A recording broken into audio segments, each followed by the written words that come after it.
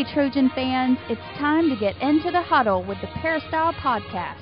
The Peristyle Podcast is your weekly ticket to USC football and recruiting news. Don't forget you can download the podcast 24/7 at our new website, peristylepodcast.com. And now, here's the host of the Peristyle Podcast, USCfootball.com publisher, Ryan Abraham.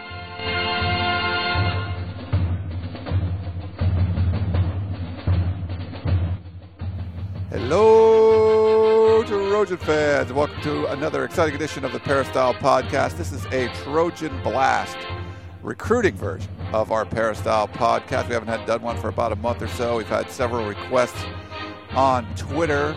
People asking. We had someone ask today, Gerard, what's going on? Where's the Trojan Blast recruiting podcast? So we're going to do that. We got Gerard Martinez on the line. We tracked him down. He's going to answer your recruiting questions, talk about this USC recruiting class, what's been going on, all the passing tournaments, lots going on in the world of recruiting during this May evaluation period. What's up, Gerard? How you doing? I'm doing good. It's been a long time since we've had a recruiting blast. I've done a couple podcasts, but not the exclusive recruiting blast. And people on Twitter definitely like it. People on Twitter go, man, we haven't heard as many updates from you lately. And I'm thinking, you obviously do not subscribe to the Peristyle because there's plenty of updates there. But the recruiting blast obviously being something that's free for all, there are people that kind of wait for it. Right. You can get these kind of updates every day. Gerard's answering questions on the Peristyle. If you want to follow him on Twitter, he's GMartLive, and I'm at Inside Troy. You can follow both of us on Twitter. We tweet out stuff, what's going on, but we save the juiciest nuggets for the Peristyle. Of course, on USCfootball.com, you can check it out. You can get a 7-day free trial if you've not been a subscriber before, and try it out. There's lots going on. People talking USC football 24/7 every day, all day long, all year. So there's always stuff going on. Sometimes there's other topics, Gerard, but we try to keep it to USC football and recruiting. Yeah, definitely. Stephen Hawking is a topic that is raging right now. Somebody decided that they did not like Stephen Hawking and his contributions to science, and so there was a debate that spun into, I think now it's a debate of intelligent design and creationism versus evolution. So that kind of gives you a little bit of a window into the Peristyle and the eclectic amount of topics that are discussed. And during the off season, there's a lot of off topics that get discussed. And actually, quite a few people tell me, they go to the Peristyle and it's almost like, they learn kind of what's going on for the day. There's things that pop up and it's like, yeah, I heard about that on the Peristyle. And you'd be surprised the people that read the Peristyle and get kind of what the zeitgeist is from the Peristyle. It's pretty funny. Yeah, and it's a weird time, but obviously there's a lot of football going on right now. Spring football is over, but the the summer workouts are back. We're down there. I got exclusive photos that'll be coming up later on. We got video highlights of the players throwing the football around. Dan Weber put up a story yesterday talking to a lot of the guys about what they thought about the Trojans going the NFL draft. So there's definitely the team stuff is still going on. We'll get you a lot of inside stuff that the newspapers and TV stations, they don't go down there, but we're down there for those off-season workouts, so you can check that out.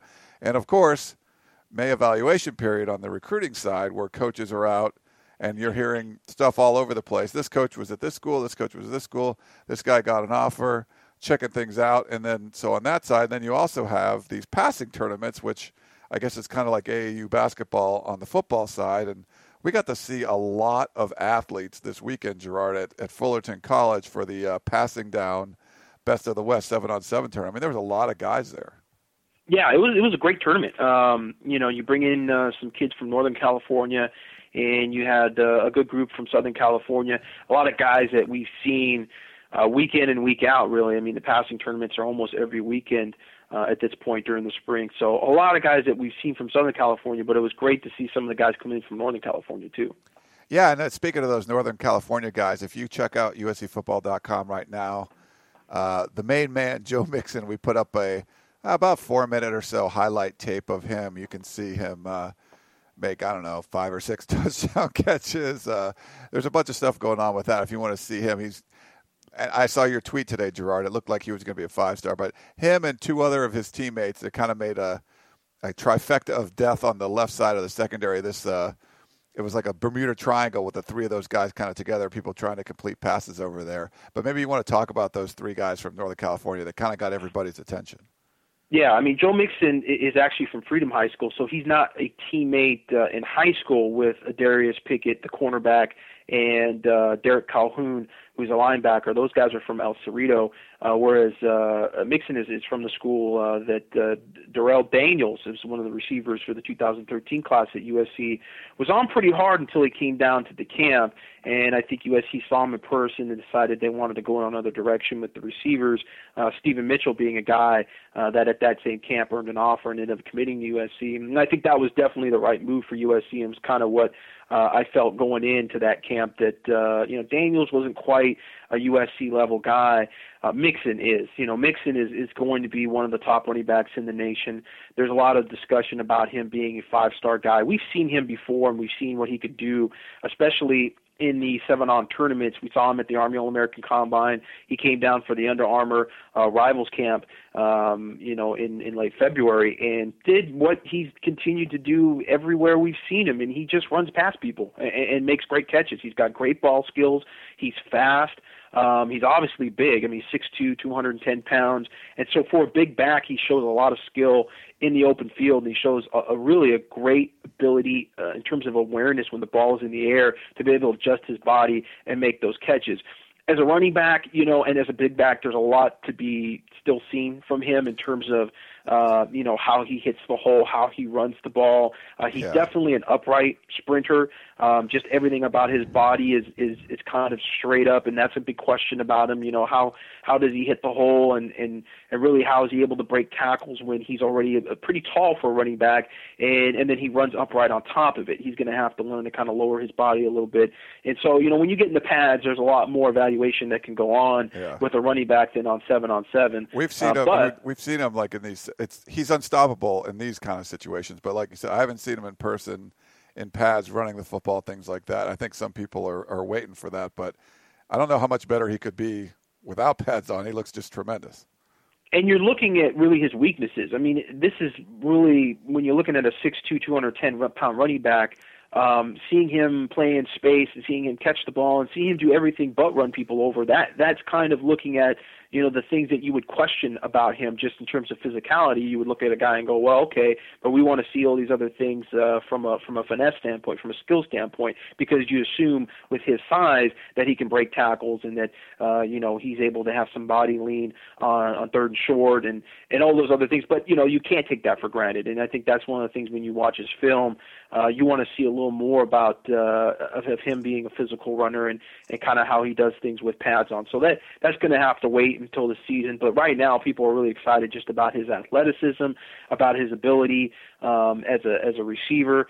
And really, this was the first chance that we were able to see him play defense, and he was playing safety, and he was pretty good safety as well. So it's one of those things that, as a safety, you kind of look at some comparisons. He's more of like a Darnell Bing type, a really big guy for a safety, and you think, well, maybe if he was to play defense, he would shift down to being an outside linebacker. But in terms of using his full skill set, I think you really got to give him a look at running back first. I mean, that would be, if you can have a guy that's that athletic and can do all those things, you want to probably try to get the ball in his hands as much as possible. It would only be one of those cases that, you see him in pads and then his upright, running style becomes a little bit of an issue and he's not breaking tackles like he should. And there's something else there that you wouldn't assume would be an issue, and that's probably the only reason why you'd pop him over to defense. But he could really play either side of the ball and be very good. Darius Pickett, who's 5'11", 180-pound cornerback, really, a guy that, again, you could say maybe he could play a little safety, a little bit of a hybrid type guy, but definitely seems like he wants to play corner. He played very well. Nothing spectacular from him. He did play offense too and had a couple catches, but a physical kid, a kid that I think I like his attitude, as much as anything. He's very, hardworking, sprinting up and down the field. Offense, defense, playing both ways, gave a lot of effort, was a guy that seemed to be kind of the gel, the nucleus of that Northern California team. I got the sense that he was very even-keeled and a guy that I think, there's some intangibles there that you like about him, not just necessarily the speed and the physicality. We already saw that at the Under Armour Rivals camp, in February, where he was really one of the only guys that got into Eric Brown, the receiver from Summit High School, who is another guy kind of like Mixon Sunday. Eric Brown throughout the tournament circuit has just run by people. And that's, if there's one knock that you can have going back on Mixon, he doesn't run a lot of routes. You don't see him run a lot into the flat or a lot of, out routes or things that you would do more in a real football type situation. He runs just, down the hashes most of the time and runs right by people. I mean, he did that at the Army All-American Combine where, probably every other route that he ran was a deep route, and which is, again, it's one of those things that you wouldn't expect from a big running back, but that's what he does. And he could beat him off the line. I mean, he made him make a move. He made a move off the line and then just left him in the dust, and then they couldn't keep up with him.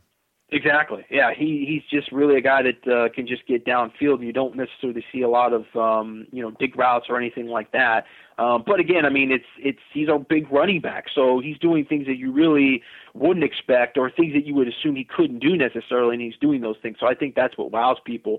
And with Pickett, he's a guy that, like going back to that Under Armour Rivals camp, really the physicality, the ability to stop guys at the line of scrimmage and not allow them to get off the line of scrimmage, that was really what gave Eric Brown some problems in that camp, because Eric Brown has a tendency to just get off the line of scrimmage clean, and once he gets step for step, he's going to leave. If he's even, he's leaving, and he's going to get a step on you, and he's going to beat you deep. And Pickett was able to kind of keep that from happening, and I think that happened a bit in Sunday's tournament. He really was good at the line of scrimmage and slowed guys down. And the other guy with the scholarship offer from USC is Derek Calhoun. And Derek Calhoun, an interesting scholarship offer from USC because he's not a huge guy, and you see USC going to that 5'2", he's going to play inside linebacker. What I saw from him, which I liked, I think he's a guy that can play at that 230, 240 pounds. He's big right now, and a lot of people like he's at that point where physically maybe he's not going to put on a lot more weight. But I watched him this weekend, and I got the sense that I think he can, and I think he can be a plugger. He's not tall, but if you're going to play inside linebacker in any kind of 3-4 variant system, even in a 4-3, quite frankly, 5'11", 6 foot is fine. You don't need to be 6'2", 6'3". That really, for USC, it's the outside linebackers. They need a lot more height. They need guys at the line of scrimmage that can see over the line of scrimmage because they're now playing at the line of scrimmage. So the guys that are going to be playing inside, the Mike linebacker and the Will linebacker, those guys don't necessarily need to be huge. And I think, Michael Hutchings, I think, is a guy that's going to play inside for USC. I think Derek Calhoun can get there too. Not really his event, it kind of sort of with the big inside linebacker, he's not going to be a guy that's going to be great man for man or playing a whole lot in space. So we didn't see a whole lot from him in terms of playmaking ability in the middle. But I think he was good enough, and he's a guy that when you put on the film, that's where you really are impressed by him, by his downfield, just going down and smashing people, being very physical at the line of scrimmage, big hits, getting his head in front of the tackle. He's a big physical guy with pads on, and that's really where you make the bulk of your evaluation with him, and I think that's really where he impresses. So the 7-on tournament, that's not going to be necessarily, his main, stage for being able to make plays. As far as those three guys, do you think that USC has a legitimate shot at 1, 2, or 3 of them? I think USC did a tremendous job recruiting him this past weekend. They went on an unofficial visit to USC Saturday morning, got there about 8 o'clock, and quite a few of the coaches had actually flown back in and were on campus to host them. And so they had a real intimate, kind of focused visit with USC, Lane Kiffin, Ed Orgeron, Mike Eckler, Clay Helton, Clancy Pendergast. They were all there. They watched film. They talked. They toured the facilities again. They had some one-on-one meetings with some of the academic counselors. And really talking to not only the kids but their parents, USC made a huge move with all those guys. I mean, Derek Calhoun, I think went from being a heavy UCLA lean to now USC is maybe even in fact his leader. Joe Mixon I think was fading a little bit with USC, and now USC's right back in the mix with him.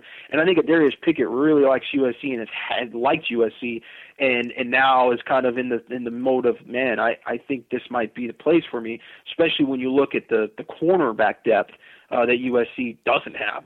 They just don't have anybody at corner. They're going to have to take some corners, and he being kind of one of the first guys in state that they're on in the 2014 class.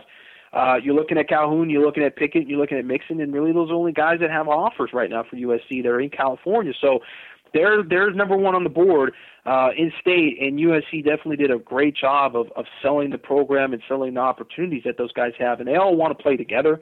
Whether it happens or not remains to be seen, but they definitely want to play together in college, and it just gave me the vibe, and I really wasn't expecting it, especially from Calhoun and really Mixon. I talked to Mixon, it seemed like USC was kind of outside of that top 5 for him, even though publicly he's not stating he has an official top 5. He has like a top 15. I felt like USC was more in that top 10 range for him. I think, there were schools like Georgia and some other schools that he was kind of more enamored with.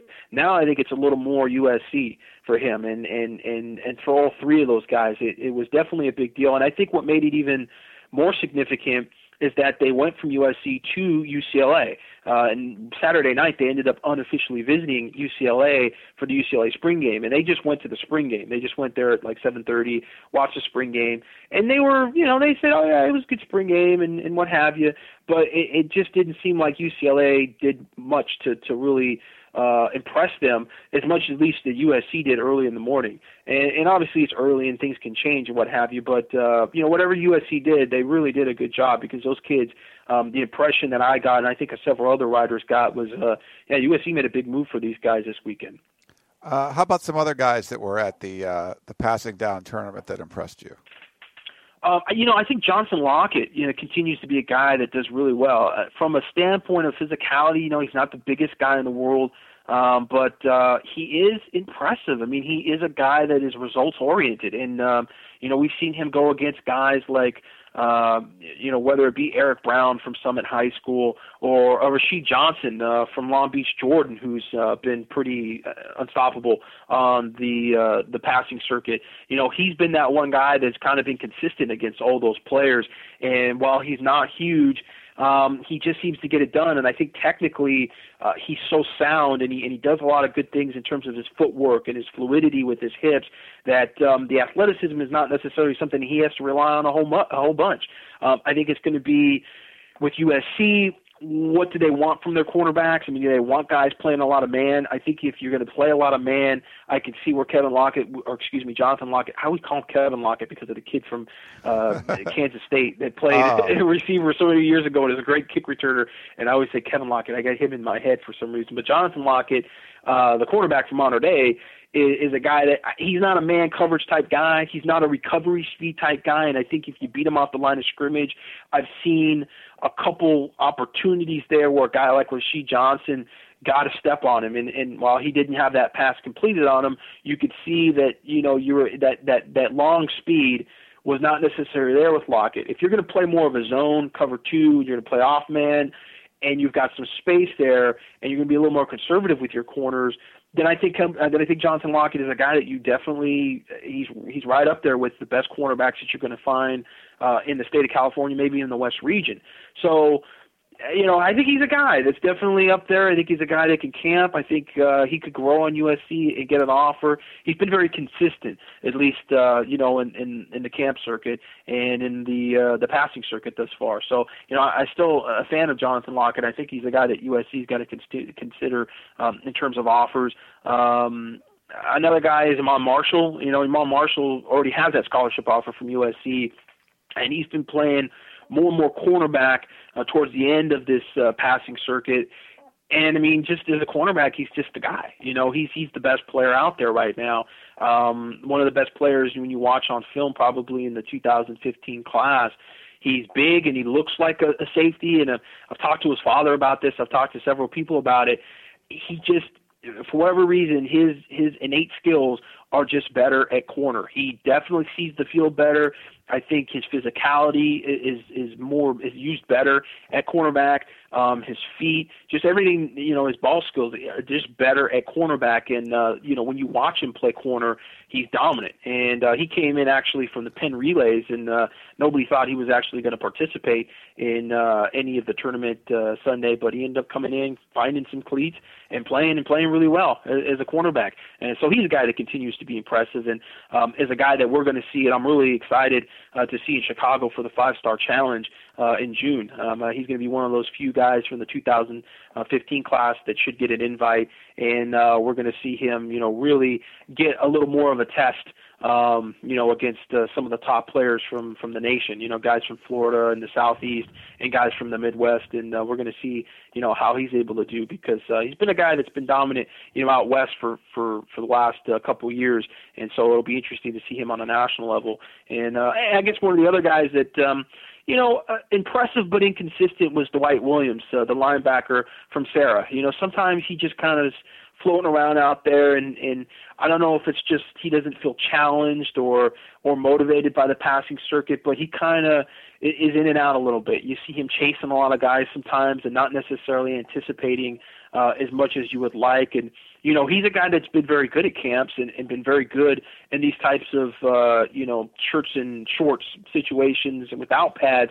That's kind of his forte. Where you look at Derek Calhoun, he's kind of a fish out of water in the 7-on tournaments, whereas Dwight Williams, it's really more his cup of tea. That's kind of where his wheelhouse is in terms of being in space and playing in pass coverage. But he was a little inconsistent, and his coaches were getting his ear a little bit, and the recruiting process may be getting to him a little bit. He's got offers, and everybody's patting him on the back and telling him what a great player he is.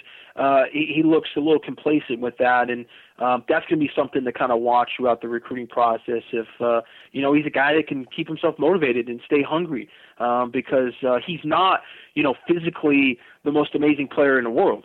He's about 6'5", 6'1", about 205 pounds. He's not, this amazing guy that you're like, oh, well, he can take some plays off because this is, just 7-on and it doesn't really matter. This is where he's really supposed to be dominant. This is where people expect him to be a guy that's shutting people down and locking running backs up and doing all those things from a middle linebacker position that you would expect from a guy that's more of a coverage guy. Where the big questions come from him, how much is he initiating plays when he's got pads on during the season? He's a guy that when you watch on film, he does a lot of, around the ball a lot of assistant tackles, but not necessarily a guy who's making plays and is at the forefront of, lost tackles for losses and sacks, and he's not out there like that. And so that's going to be the big question with him is physically, is he becoming, more of a leader and more of a guy that's, initiating tackles and initiating plays during the season. During the camp circuit, we kind of, I guess, expect a lot from Dwight Williams just because we've seen it from the past that he can be dominant in these types of situations. Speaking of Dwight Williams, he did have a couple of picks, though. He did. I saw a couple. One, he returned up the sideline, but he stepped out. And I think one, saved a touchdown, was the goal line. But, yeah, I see what you're saying about that. We did have he definitely can show those flashes and has shown those flashes. But, we had him at the 5-Star Challenge in Atlanta last year, and I felt like he was one of the best players. The West team, they lost a couple games early. You had a lot of those kids on that team that got pouty, and they really, unfortunately, play to the stereotype of the West Coast player, that they're soft and they're not passionate and they're not hungry and they're not aggressive. And those guys fell into that stereotype after they lost a couple games, and not across the board. I mean, guys like Justin Davis and guys like Chris Hawkins and Max Brown, they didn't play like that. And I hate to make it sound like, it was only the USC players that stepped up, but I mean, those were among the guys that really kept playing hard and kept trying to go after it. But there was a few guys, and I won't mention names, that just, I think they turned it in. Dwight Williams wasn't one of those guys. Dwight Williams, like, Max Brown and Chris Hawkins, those guys, he seemed to play throughout, and he was going after it, and he put together a really good couple days there in Atlanta when people, I think, weren't necessarily looking out for him. But again, now he's got a lot of people patting him on his back. He's done all that. He's been MVP at the Nike camp 2 years in a row. he kind of goes to these events and he's just kind of out there sometimes. And then, he can make a great play. And I think one of those things was, Chris Claiborne, he's on that University 55 frat boys team. And you got a guy like Chris Claiborne who's a Buckus winner, a guy that played in the NFL for a long time, a first-round pick, a guy that, wore that 55 at USC. You got to, take advice from that guy. You got to listen to that guy. And I think Chris got into his ear a little bit about playing harder and being more of a factor, and I think Dwight responded to that. And it's more a question, Dwight's got to find it out for himself. That light bulb's got to go out for himself, and he's got to find self-motivation, because you're not always going to have somebody there that's going to be like, hey, you need to do this, you need to do that, you need to do this. If he's going to be a leader and be a guy that, is a big-time player, he's got to just be hungry. He's got to want to prove himself all the time, every time, and be more consistent and, not just a couple interceptions here and there, but be a guy that, is getting a lot of pass deflections and is just consistent. We need to see more consistency from him. Well, the question that Andrew had from Thousand Oaks, he said, this might have been covered before, but you get the feeling that Adoree Jackson and Dwight Williams, their teammates at Sarah, would like to go to the same school. Is there any sentiment among the coaches that offering Williams a scholarship will help them land Jackson? I think there's a lot of schools that believe that. I don't necessarily believe that. I mean, Adoree Jackson is not from Southern California. He has a lot of family back east. I mean, East St. Louis is kind of where he's from. He's got a lot of family in Mississippi. I get the sense that, if things work out, they could end up at the same school, but I don't get the sense that that's a package deal, that, come high or hell water, that they're going to for sure end up at the same school. That's not the sense I get. I think they're both their own men. I think the fact that, Adoree is not a part of the passing circuit, he hasn't done anything. He's really done more track and concentrated on team stuff, where Dwight has been a little more out there with the passing circuit. I think that kind of shows you, they're friends, and if things, overlap and there's offers there for both guys and the opportunity exists that they could go to the same school, it would be nice. But I don't get the sense that those guys are tied at the hip or anything like that. All right. Well, and then there's another question having to do with Adoree Jackson. Melvin wants to know, who's the biggest priority, Juju Smith from Long Beach Poly or Adoree Jackson from Gardena Sarah?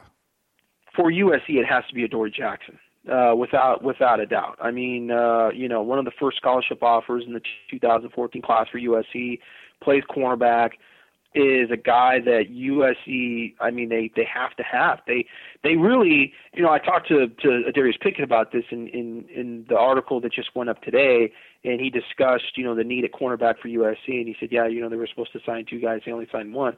Truth be told, they were supposed to sign 3 guys. Last spring, they wanted to sign 3 cornerbacks, and they only ended up kind of going after 2 because Jalen Ramsey was pouting about them recruiting over him. And if they had their druthers, they would have really liked to get 3 guys. And so, this year they kind of really have to get 3 guys. I mean, 2 I think is a must. I think they'd like to get 3.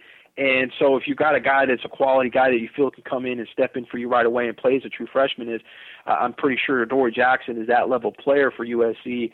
Yeah, Adoree Jackson is the best player in state right now, and he's at a need position. So while Juju Smith's a very good player, I think Adoree Jackson's hand down the guy that USC really has to get, and is probably the highest priority on their board. All right, JD from DC wants to know, Gerard, it's encouraging to see Ed Orgeron get a jump on the best of the West this year with Humphreys and Smallwood offers. Do you see USC quickly offering, I'm not even sure who this is, Lealano as well? And is that right? It's Lealao. Lilo. Yeah, the kid from up north from Sacramento. Okay. Do you know his first name? It's I'm blanking off the top of my head. It's Nafi or something like that. Naifi Lealo or something. Naifi Lealo. Okay. If you're gonna we're gonna make a general rule. If you're gonna have a complicated name question for the podcast, put the whole name in there. Sound good? Spell it right. Because sometimes people don't spell these names right, and they have the wrong name. It's like they're talking about Robbie Nixon, and you're going, wait, you talking about Joe Mixon? that could throw Ryan off sometimes too. Right. And then so he says, do you concur that we would have loved to have any of these three around to commit when we got hosed by out-of-state defensive ends last year. That's from JD in D.C. Lialo, I don't know kind of where he is on the board. He got an early scholarship offer, but he plays at a really small school, and he was originally listed at like 6'5", 280, but now, people are saying he's more like 6'2", 275. Totally changes where he is on the defensive line, in terms of where you would play him at. You go from, a guy that's probably going to be a for sure defensive end or a 3 technique in a 4-3 to now he's going to probably be a defensive tackle no matter what. Maybe even a guy that you want to put as a one shade, just depending on, how tall he really is. So I don't know where he sits with things. He's a guy that's, really wants to go to Stanford, and he's kind of waiting on that Stanford scholarship offer and hoping to get into Stanford. So I don't know if he's necessarily that, must-have, love-to-have type guy. I think he's a guy that, they're definitely recruiting and they're interested in. Smallwood is a guy that kind of was off the radar a little bit. I don't think people really were on Smallwood as much as they are now post-USC offer. It's encouraging that USC has a commitment from a defensive lineman this early, but obviously, USC had 5 commitments from defensive linemen last year, had the best defensive line class in the country last year by the time you got into July, and ended up with one of those guys. So, it's encouraging, to see that they're offering guys, but there's a lot of out-of-state guys that are on the board, and the guys that they're hunting down are kind of out-of-state guys for the most part. And you can make the argument it doesn't really matter whether it's out-of-state or in-state, that if you lose as many games as USC lost and you have the disappointing season, you're going to lose recruits, because the defensive line class that they had last year was really based on in-state guys. I mean, you had Eddie Vanderdoes, you had, Kylie Fitz. Yeah, you also had, Hatcher, and you had, Prevost, but, the top guys were really Vanderdoes and Fitz outside of, Kenny Bigelow. So they kept Kenny Bigelow as an out-of-state guy, but they lost 2 in-state guys and they lost 2 out-of-state guys. So it's kind of like, if you're going to lose guys, you're going to lose guys no matter what because you're losing games. So while it's encouraging, and I think USC has to go and they have to dig and they have to project a little more, a guy like Smallwood is, physically not an amazing guy. He's 6 foot maybe, 280 pounds. The comparisons that are made and even made by Ed Orgeron, talking to Smallwood when he went to junior day and he committed and got the scholarship offer, was that he reminded him a lot of Mike Patterson. And obviously Mike Patterson, was a smaller, sawed-off type defensive tackle, very quick. And you see some of that in the film with Smallwood. You see a guy that's great lateral movement, uses his hands really well, really quick off the snap, and it can make a lot of plays. The only difference would be that, Smallwood, quite frankly, at this time is actually probably in much better shape and as a prospect physically is a better looking prospect, even though he's not an amazing looking prospect. And I only say that because relative to Mike Patterson was coming out of Los Alamitos like 330 pounds and he was like 5'11", and people are going, oh my God, this guy's it's going to take him 5 years. He's going to be a redshirt senior by the time he's even in shape enough to play a Division I ball game. But you know what?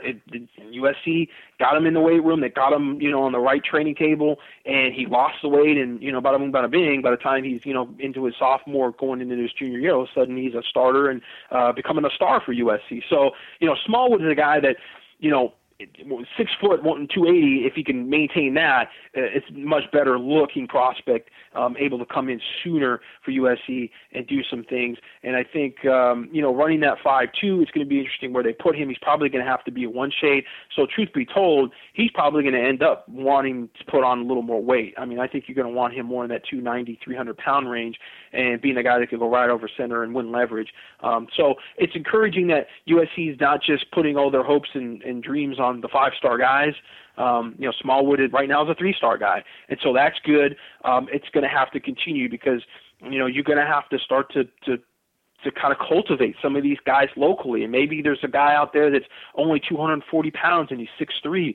But you know what? In California, that kid, once he gets into college and he's a sophomore, he could be 280 easy.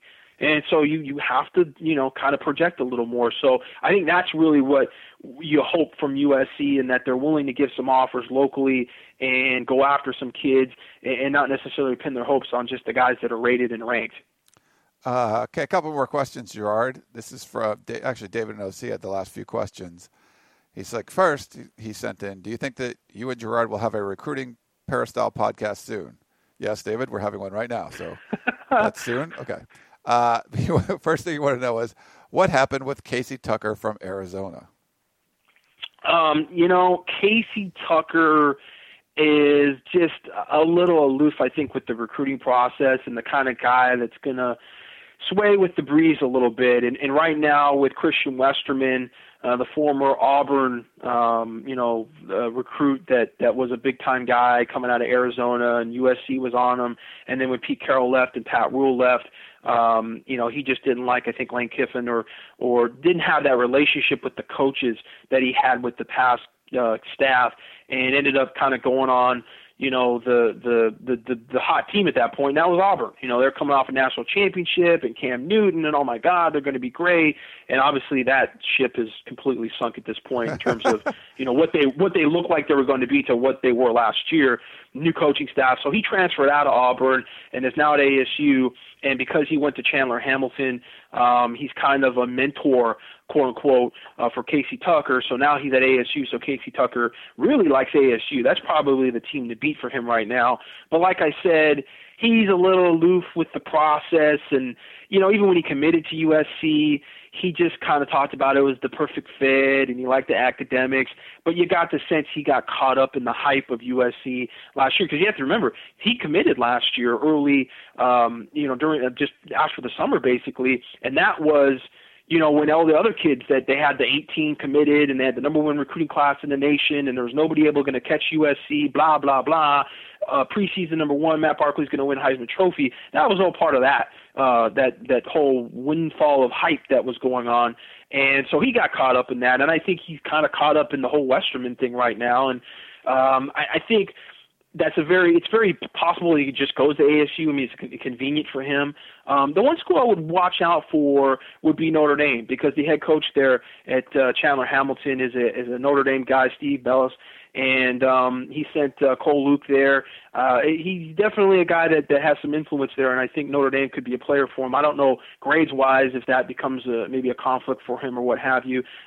We still have to kind of see how things go. He committed so early to USC. It was, he says he's on the fast track to being an early enrollee, so his grades are probably pretty much together. And I know Stanford's kind of starting to look at him late now too. So there'll be some schools in there. Where USC stands right now, I don't think he comes back to USC. I think he's still talking to USC. If USC turned around and ended up in the national championship game, I think they might have a possibility with him again. But unless that happens, I think he's looking, like I said, hot schools. And if it doesn't work out, in that area where, for whatever reason he's just not feeling it, or those schools like Notre Dame or Stanford, they don't have the seasons that, they expect to have, I could see him just very easily ending up at ASU. As far as why he decommitted from USC, like I said, it was just the hype. I think it was one of those reasons why, I have a hard time anymore really calling guys commits. Even, Smallwood, talking about, Deshaun Smallwood, I'd say he's a declaration for USC. I wouldn't say he's a commitment to USC, because that word commitment is not defined by the actions that Deshaun Smallwood has had since he's committed. He went to UCLA, got an offer. He's gone to other schools. He's going to take all his official visits. It just he's looking around. He's there, a part of that class right now, but he's still looking around. So I think it'd be a declaration. And the same thing with Casey Tucker, which we talked about months before he ended up officially, quote unquote, decommitting. We said, he's just a guy that's, he's kind of got his foot in the door at USC, but it doesn't really mean a whole lot. And obviously, that followed through with his actions when he decommitted. All right, then we got one last one, Gerard. We'll let you go. It's from David and OC again. He wants to know, and I think this is interesting. He said, this question may be better fit for Gerard, but since he doesn't come on the podcast, maybe you can help me understand. He's on, David, so he's here. He's going to answer. Why or what does Notre Dame do or have that makes it so attractive to all the recruits who visit there? tradition.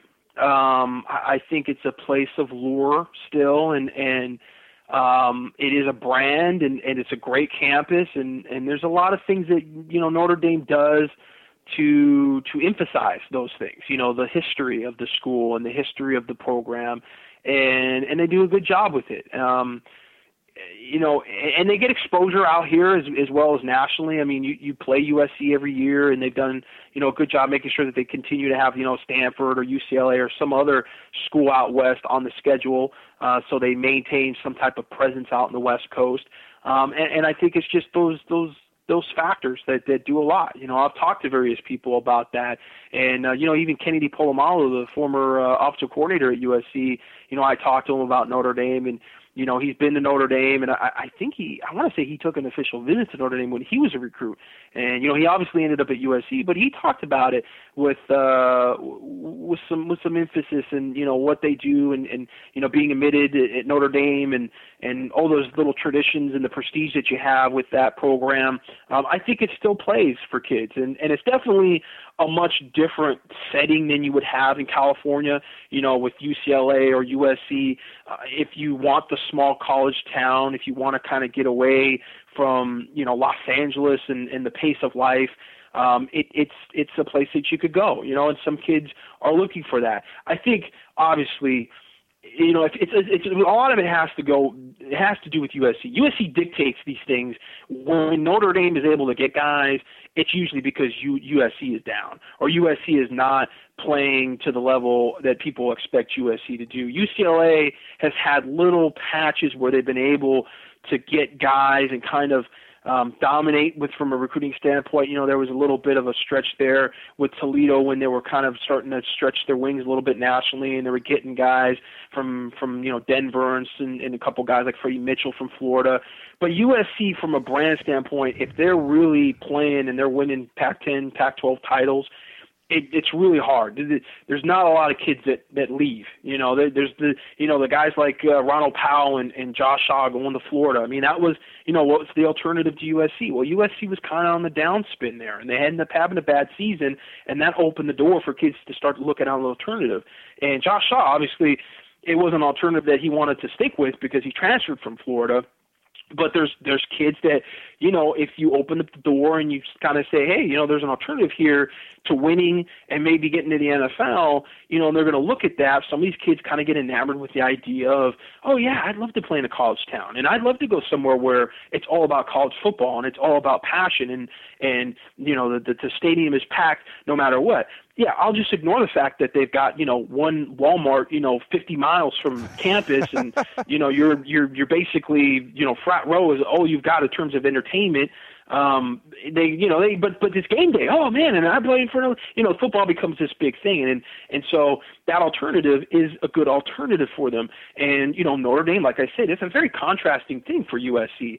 It's just totally different from USC in a lot of different ways. And if USC is down and they're losing, kids are automatically, California kids especially, they're pretty worldly kids, and they want to go out and see new things, and it gives them more of an excuse to go to Notre Dame. And like I said, beautiful campus, lots of history, and if Notre Dame is winning, then that's just another factor that plays towards why I should leave California. But again, I think it's all dictated on USC and how successful USC is, and how well they do recruiting with their coaching staff. If you're doing what Pete Carroll was doing, Notre Dame wasn't getting a lot of great guys from California. They got guys like Sierra Wood, who left. I think he left Notre Dame early this year to go to the NFL draft and didn't get drafted. Wow, yeah, I didn't see that on him. But yeah, I remember covering him in high school. Yeah, came from a small high school, and USC liked him, but they liked him more as a safety. And you have Jimmy Clausen's of the world. So I mean, there's guys that still leave, but Jimmy Clausen's leaving because USC's got Mark Sanchez, and there's other guys that are there. There's going to be some guys that go and leave. And there's always, in terms of, there's too much talent at one place, and you got to look at alternatives. But USC is going to dictate that in terms of how much they win and how much they lose, and what kind of success that they have on the field. And, obviously if they're successful, it leads to guys getting drafted and going to the NFL. And then you have, that factor that plays towards them as well. It was a funny, when you were talking about that, I just thought of when we hired Dan Weike, I don't know, it must have been like 5 years ago or something like that. He was covering, he worked for Rivals, but he was on the Ole Miss site. He was covering for Ole Miss. And the biggest thing when he moved out here, he was like, I so want to be able to go to Best Buy. Like, we didn't even have a Best Buy. He just wanted to buy CDs and stuff, and he just, you couldn't do it where he was living in Mississippi. So, when you're 17, 18 years old, you grow, I think, you kind of overlook and take for granted the conveniences there are of Southern California. I've got probably 3 or 4 Costco's within, 10 miles of my house. The restaurants, the amount of stuff that you have all throughout Southern California, you can just go down and get something you need. Or, you have a doctor that's, you have a choice of 5 or 6 different, medical centers you can go to. When you move your to nice dinner's not at Applebee's, it's, that's not like the nicest place around. Things like that. Yeah, exactly. Yeah. And so, you go and you visit South Bend or you go and visit Gainesville, and you're like, you don't think about those things when you're a kid. You're not, oh crap, there's the one place you go get your laundry done. Everybody gets their laundry done. And there's the one place you go, do this and you do that. And it's like, that's the one place because it's just a small town. But, you go there on a game day and you got 90,000 people, or you go to Tuscaloosa and they've got, 111,000 people or something like that for a spring game. That's like really impressive, and kids just get, definitely caught up in that stuff, and it's a big deal. You don't think about the tornadoes that just rolled through there last spring, or there's a lot of factors that come into, living somewhere, but they're 17-year-old, 18-year-old kids, so they don't think of that. So there's a lot of these other factors that come into play, and I think with, Notre Dame, it's a great school, though. You have great education. USC fans don't want to hear it, but there's a lot of great things to Notre Dame. So if USC is not getting it done on the field, there will be an alternative there. And not to say it's not an alternative, but let's face facts. Sierra Wood, and I'm trying to think of another guy that, Atkinson brothers, these guys are not the level of players as Eddie Vanderdoes or a Max Redfield. USC gets hit way harder losing Max Redfield and Eddie Vanderdoes than they do losing a guy like, George Atkinson III or, Sierra Wood. Those are nice guys that USC recruited and they liked, but it was like, we'll get somebody else. We're not crying in our milk here because of losing those guys. Jimmy Clausen, USC was on them. Yeah, they would have liked to stack their roster and have, 5-star guys on the roster or whatever at that point. It was just ridiculous with, the positions and the guys that they were stacking. But it didn't work out, so he went to Notre Dame, and they got Mark Tyler instead, and they got Marshall Jones. Marshall Jones and the other guys from Oaks Christian and. Yeah. Yeah, so it's one of those things. You're going to lose some guys because there's only 85 roster spots, and kids start looking at the amount of talent you have there, and they're going, oh crap, I'm going to be third on the depth chart until my junior year. I don't want to go there, but it really is dictated by USC when they're winning. Now, if they're not winning, like I said, now you have Notre Dame, and you're more open to all the things that Notre Dame has and the differences, that Notre Dame and some of these kids go, hey, you know what? I live in Southern California. I don't like the traffic. I don't want to live in the city. And then they start thinking about all this stuff, and then they go out there and you're playing in front of all these fans, and football is a big deal out there. Whereas here, again, you have to win out here for the fans to really be like, oh, okay, take notice. How many people were at the spring game this past spring as comparison to, maybe when USC was, 2005, 2006. Big difference. You're talking probably a difference between probably 10,000 people. So, it's definitely one of those things that there's going to be alternatives if you do not win and you don't lock down your state with evaluation and make sure you're on top of these kids early, too. That's the other thing. USC, for the past few years, has been kind of the last to offer some of these kids. That's the one thing with Smallwood. They got on him early and they were one of the first schools to offer them. They offered them before UCLA. They offered them before, I think, Washington even too. And for, the past few years, I'd say 3, almost 4 years, even at the end of Pete Carroll's reign at USC kind of was the last team to offer. Now, when you're winning 7 straight Pac-10 titles, you can be the last team to offer. You can sit back and say, look, we want you to come camp. Because the kids are going to go, well, it's USC. They're going to get whoever they want. So I got to go in there and show I'm good enough to play at USC. But when you win 7 games and you lose 6, kids are going, why are you on your high horse about offering me? I've got a bunch of offers already, and I've got Notre Dame offering me and Alabama offering me and USC's waiting. So that's also a big factor. You also have to invest locally and make sure that you get your foot in the door with these kids locally and know about DeAnthony Thomas before he becomes a national recruit. And that's also going to help you as well. One of the things that's funny, too, is just for every USC fan out there that's like, wow, I can't believe Notre Dame's recruiting this well, or I can't believe UCLA they picked up another recruit. Oh, wow. Last year, every time USC's signing, 5 5-star guys and they're under sanctions, you have fans from other schools that are rival schools that are like, how do they get 5 5-star guys? They got, So for USC, the class was like a disaster because there was only 12 or 13 guys. But still, people are looking at it like, well, every dude was a 4 or 5-star guy. They got 5 5-stars. No one even did that. So people are saying the same thing. If you're a USC fan and you're kind of, grass is greener, other people are saying the same thing. No, yeah, exactly. And I think it's one of those things that you're always going to kind of your analysis of the roster that you follow and the team that you follow is going to be different than what Notre Dame has or what they don't have.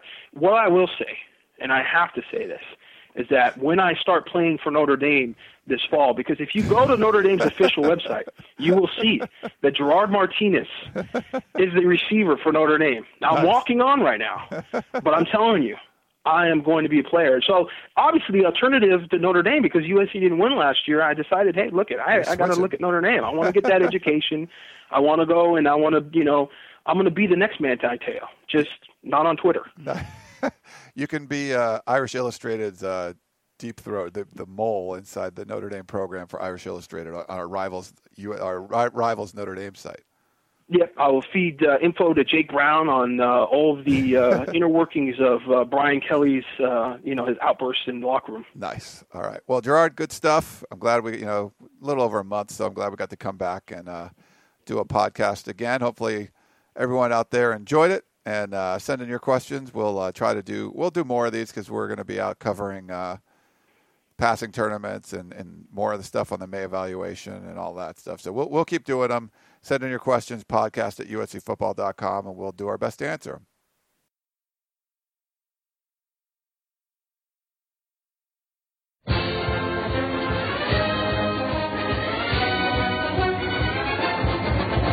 You've been listening to the Peristyle Podcast presented by USCFootball.com.